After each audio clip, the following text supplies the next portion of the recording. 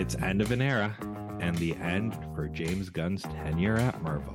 Because we're talking movies, we're talking Guardians of the Galaxy, Volume 3, starring Chris Pratt, Bradley Cooper, and Karen Gillan. Written and directed by James Gunn. Chris, my beloved raccoon, the story has been yours all along. You just didn't know it. I once took a poo shaped like a fish. Even my butt is capable of metaphor.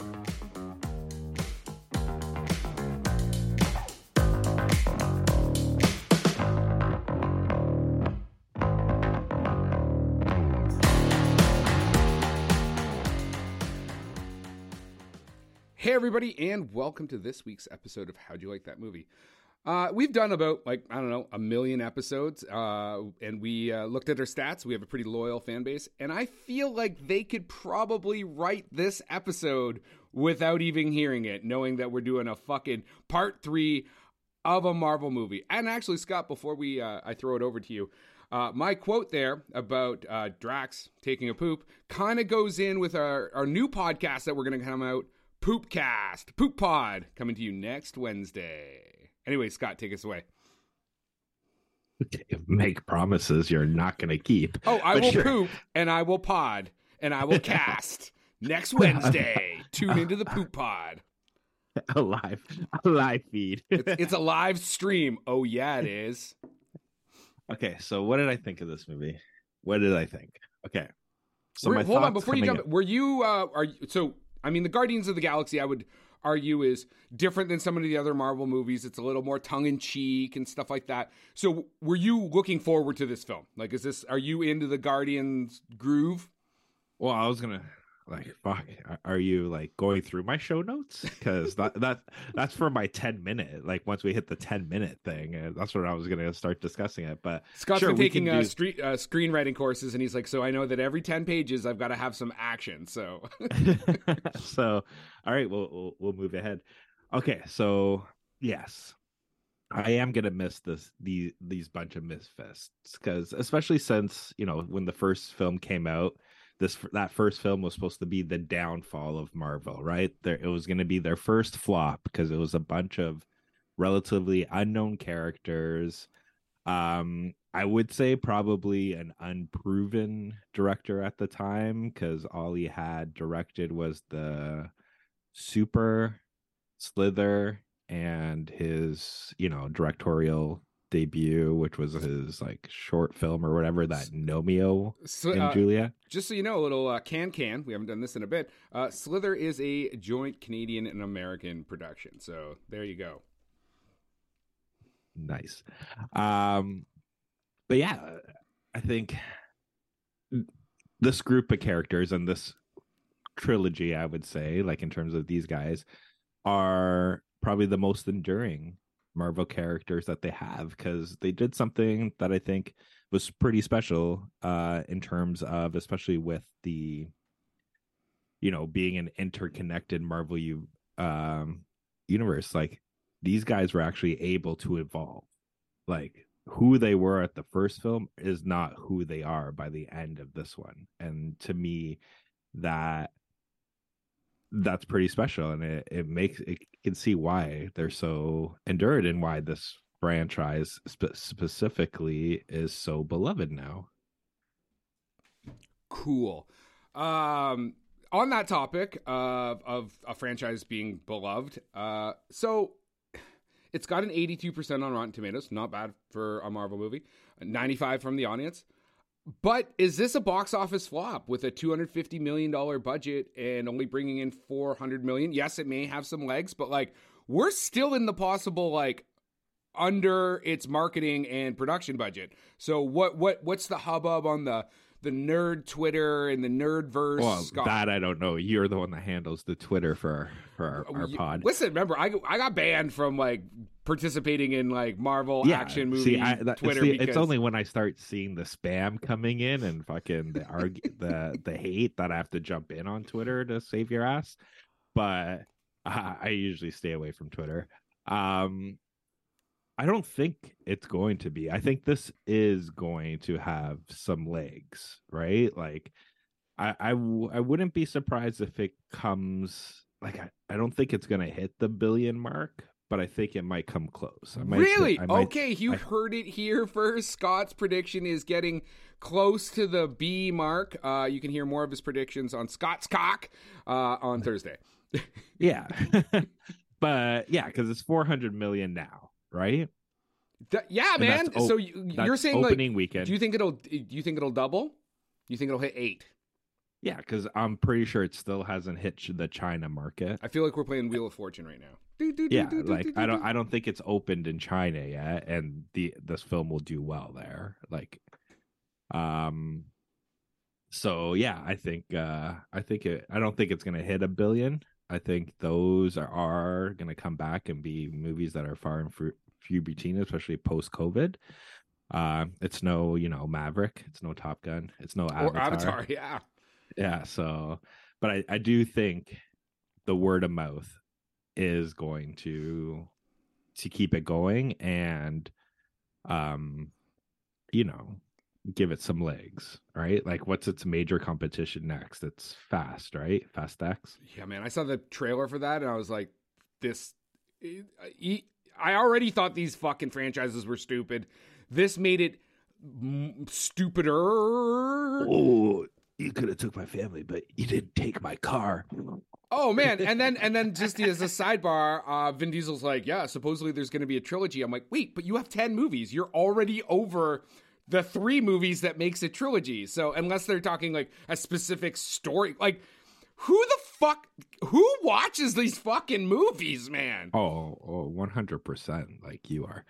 I think you protest a little too much. So that just makes me say, like, yeah, you watch it. I've actually already got my VIP screening that I'm going to be checking out. So there you go.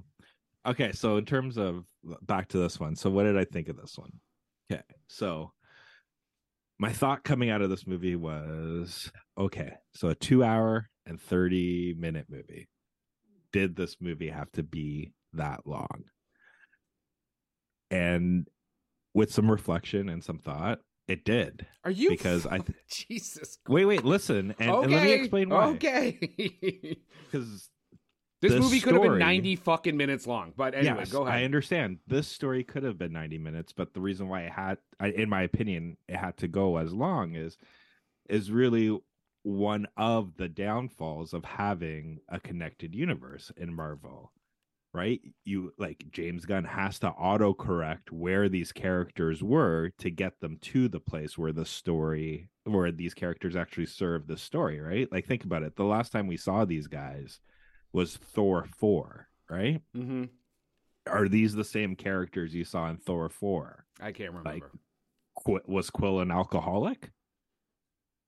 Okay, listen, so first off, like most things that go on too long, they're making up for not being good. You could have done all that quick backstory in like 15 minutes.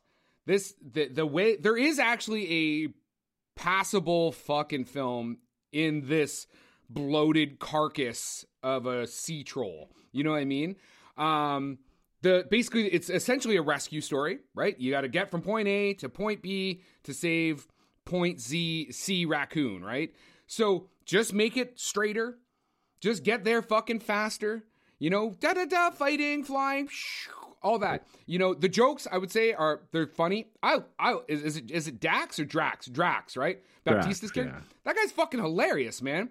The deadpan he delivers, the line's great. There was, like laugh out loud kind of scenes. I want to talk about. So this has a major, essentially like animal rights, animal testing, like emotional trigger in it, which is pretty graphic for this type of film. Yeah, this film's 100% approved by PETA. Yeah. So do you think they went overboard? Like I almost felt like it was well done in the sense I was like, I got teary-eyed and stuff and you're very sad. And I'm like, is it necessary?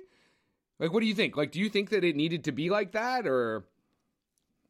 To be honest, I don't know. Right. Because you didn't cry because you're a fucking robot. No, like, come on, man. I'm emotional, but it is still CGI fucking animals. Like, But still, like I think it was well done. And the one thing that I did like about this character, like not this character, but the villain, it wasn't the overindulgent, like I'm gonna rule the world kind of thing. No, I just want to be God and create a perfect society. I think we know someone else that tried that. Yes. And that's the thing, right? Like you can have that subtlety in the story, and I think that's what works well with this stuff. Like you can have that was not subtle. That was not subtle. That was like beat over the head. So some of the comments I have seen from critics on this essentially talk exactly about that, is that there is no nuance. It's like emotion being yelled into your face, right? Like even the animal rights stuff, like it's not nuanced. It's not subtle. It's like animal testing, cut them open, kill them, shoot them with bullets. Like it's blatant and obvious, right? So there is no nuance. There is no subtlety. I don't know if you know what those words actually mean. And I am clearly being subtle about my explanation right now. But what I'm saying is, this will be discussed on Pood Pod while you're taking a shit. Because yeah, all you have right now is verbal diarrhea. Nice. I like what you did there. Yeah, you do it. Yeah. I contribute something to this podcast, not much, but something. But yeah, I think it, like, for yourself, I'm assuming you thought it was too long and you were bored at times. At times, most of the time, I was mostly bored, except when Baptista would say something and then it would be funny, right? So, right. Well, I also thought like the car scene was pretty fucking funny too. Like when they're trying to get in the car. When she was trying to get into No, lift the handle, push the button, get in the fucking car. Yeah. Like I said, the comedy, they did the comedy well. It's just that there's too much just like extra story and going to this fucking planet. So I've only actually seen the first Guardians of the Galaxy, which was a slog for me to get to. I think it took me 6 times to get through the whole film. Okay. So I'm assuming and I don't know the comic, this is based on a comic book, right? Yes. Okay. So I'm assuming the whole shtick with the music and the iPod and the Walkman and like I'm assuming that's no, that to my knowledge is just a James Gunn thing, right? Like he does infuse a lot of music, especially older music, into his films, right? Like he's a soundtrack guy. Okay, good. So now I'm going to cut his guts out on that one. So okay, everybody, I know it's early. Get ready to drink. So when we see contemporary music in a Quentin Tarantino film, okay, you've drunk? Great. It's often used sparingly, but when it's used, it has great effect, right? It really, it brings the scene up. We can all still remember, Stuck in the Middle with You, the ear being cut off scene. It's powerful. It fills out a scene. It makes it better. James Gunn, definitely in this film, and again, I can't remember the first one, and I just watched it, it's ham-fisted. There's a show on Netflix, it's actually a really great show called Sex Education that also does it. It originally starts with a lot of like cool 80s, like New Order and stuff like that, but then like every fucking 3 minutes, it's like bang, bang, bang, and so it loses its effect. And this happened the same thing too. There's like, when you first hear some of this contemporary music, you're like, oh, that's great. And then 2 minutes later, there's another song. And 2 minutes later, there's another song. So it's like, it's just bad scoring at that point. And honestly, I like the color scheme that they do when they're like in the spacesuits and they're going to the planet. You know what? Maybe James Gunn should just go shoot music videos or some shit. Because like this whole film really doesn't feel like a well-directed narrative. It's just like a bunch of like little set pieces happening. Actually, you know what? I've got someone better who can say this. Kyle Smith from the Wall Street Journal.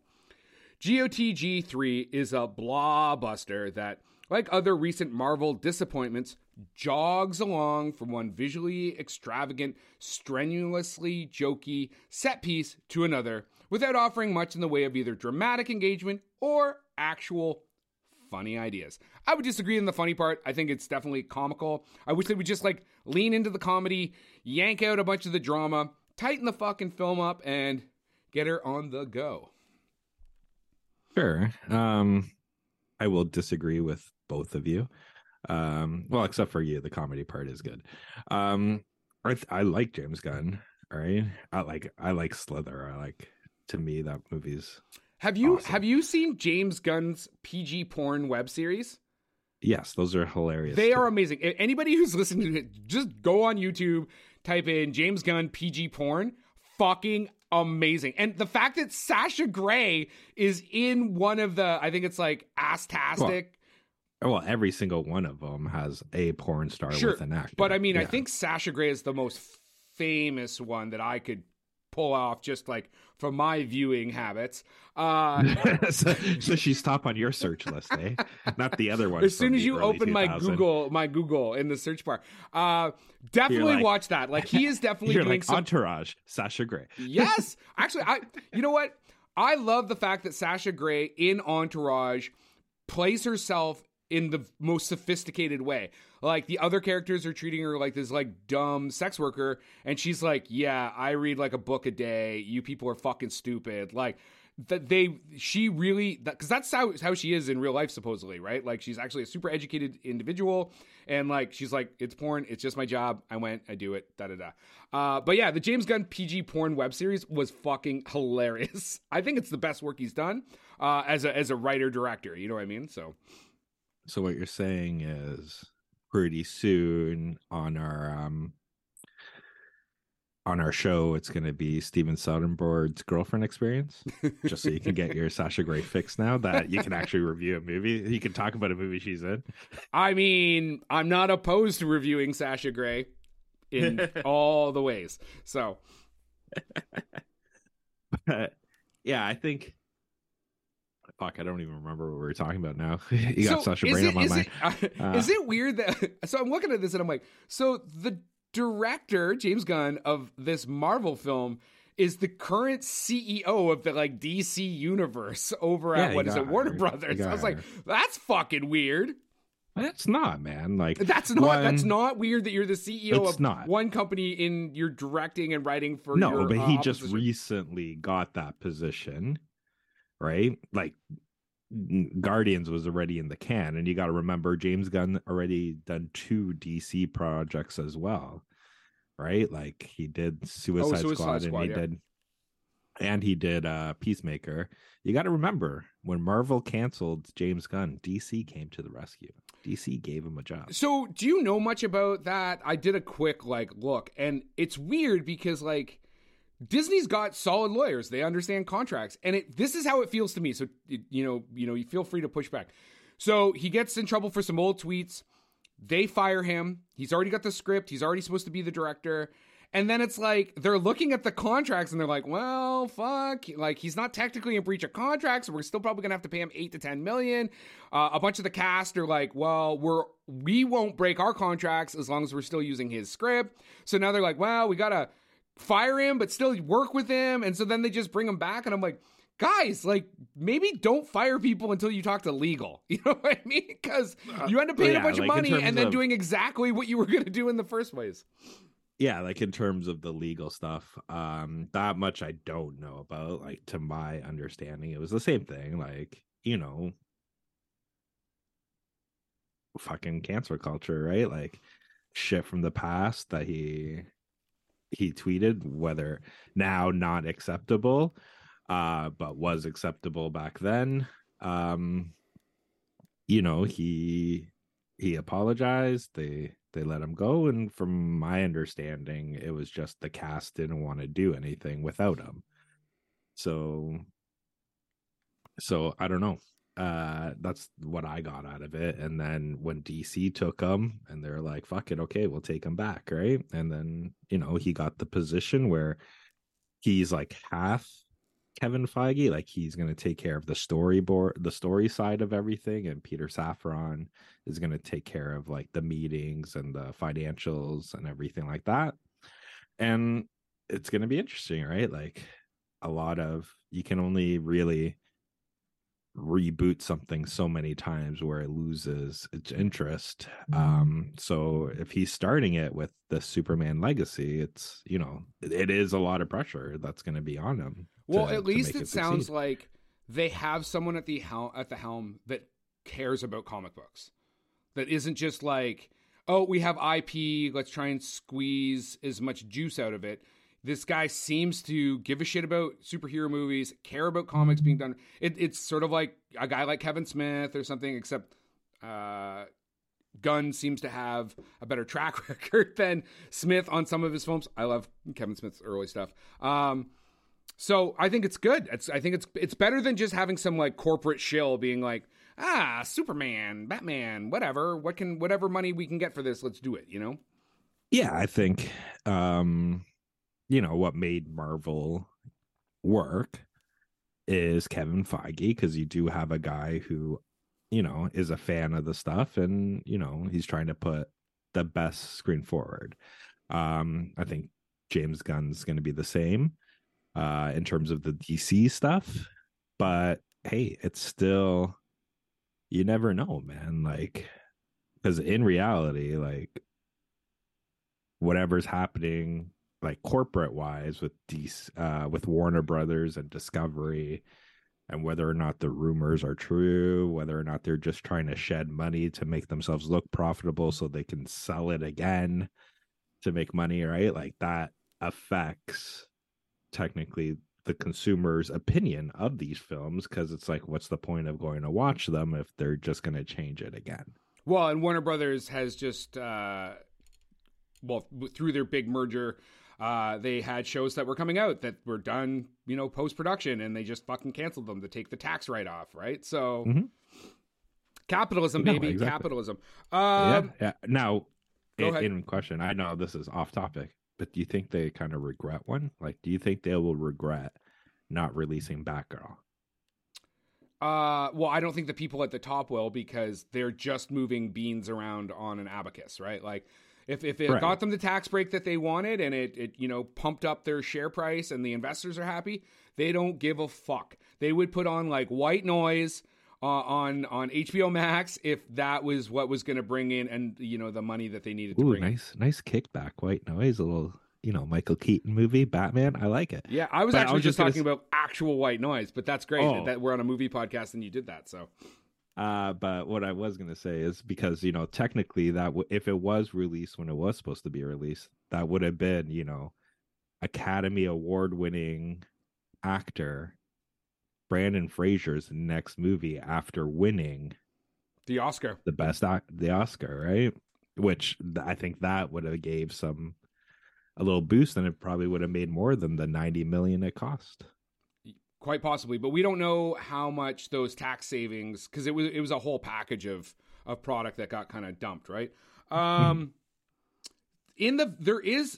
you think there's like there was a proper setup for a Guardians 4? I don't know if it's going to be Guardians 4, to be honest. Like, if you look, like, spoilers at the end, everybody who technically is now a Guardian are the voice people, the motion capture feature, and a bunch of other people that, you know, you got introduced or like got added on from before, right? I know Batista said he's done with Drax. He doesn't want to play the character anymore.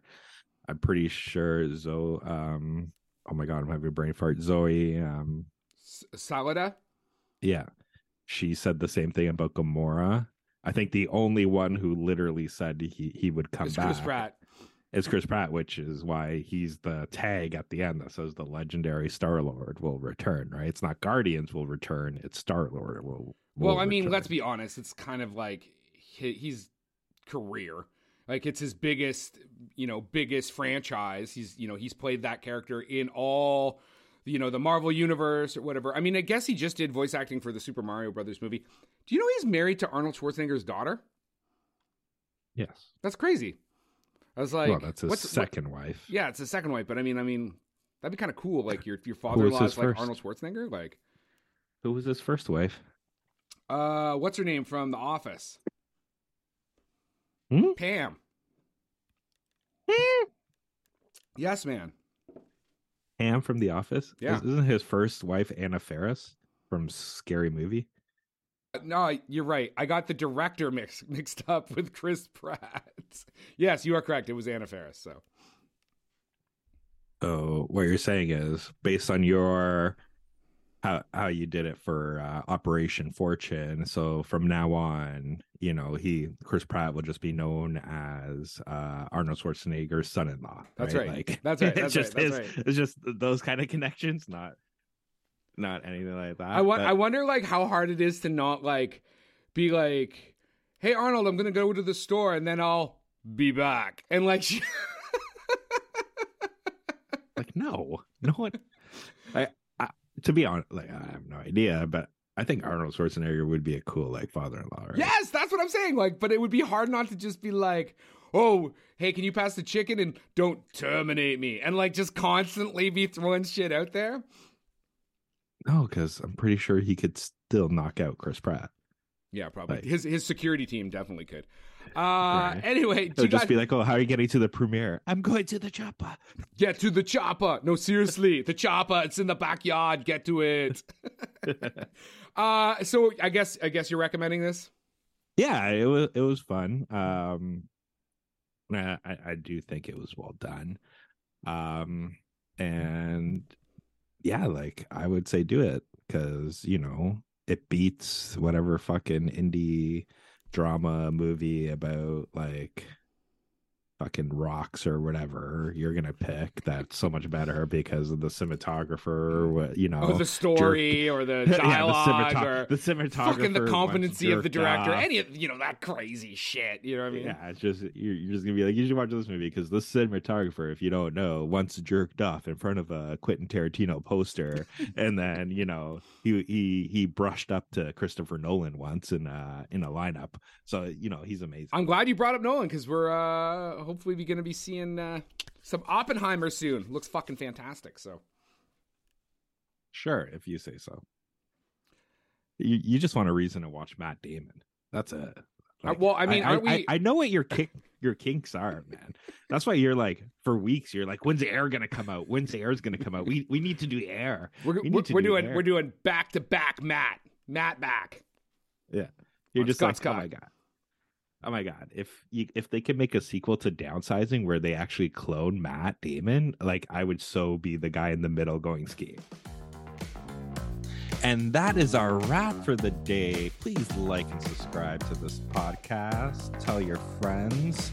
If you want to get a hold of us, reach us at the www.howdyoulikethatmovie.com.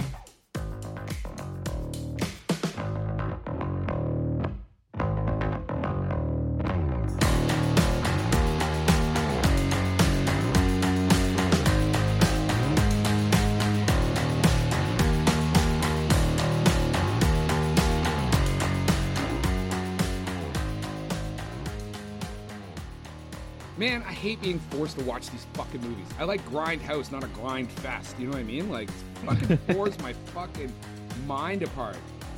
Yeah, but at least, because if we were to do Evil Dead, the podcast would be like, well, after 5 minutes, I had my eyes closed.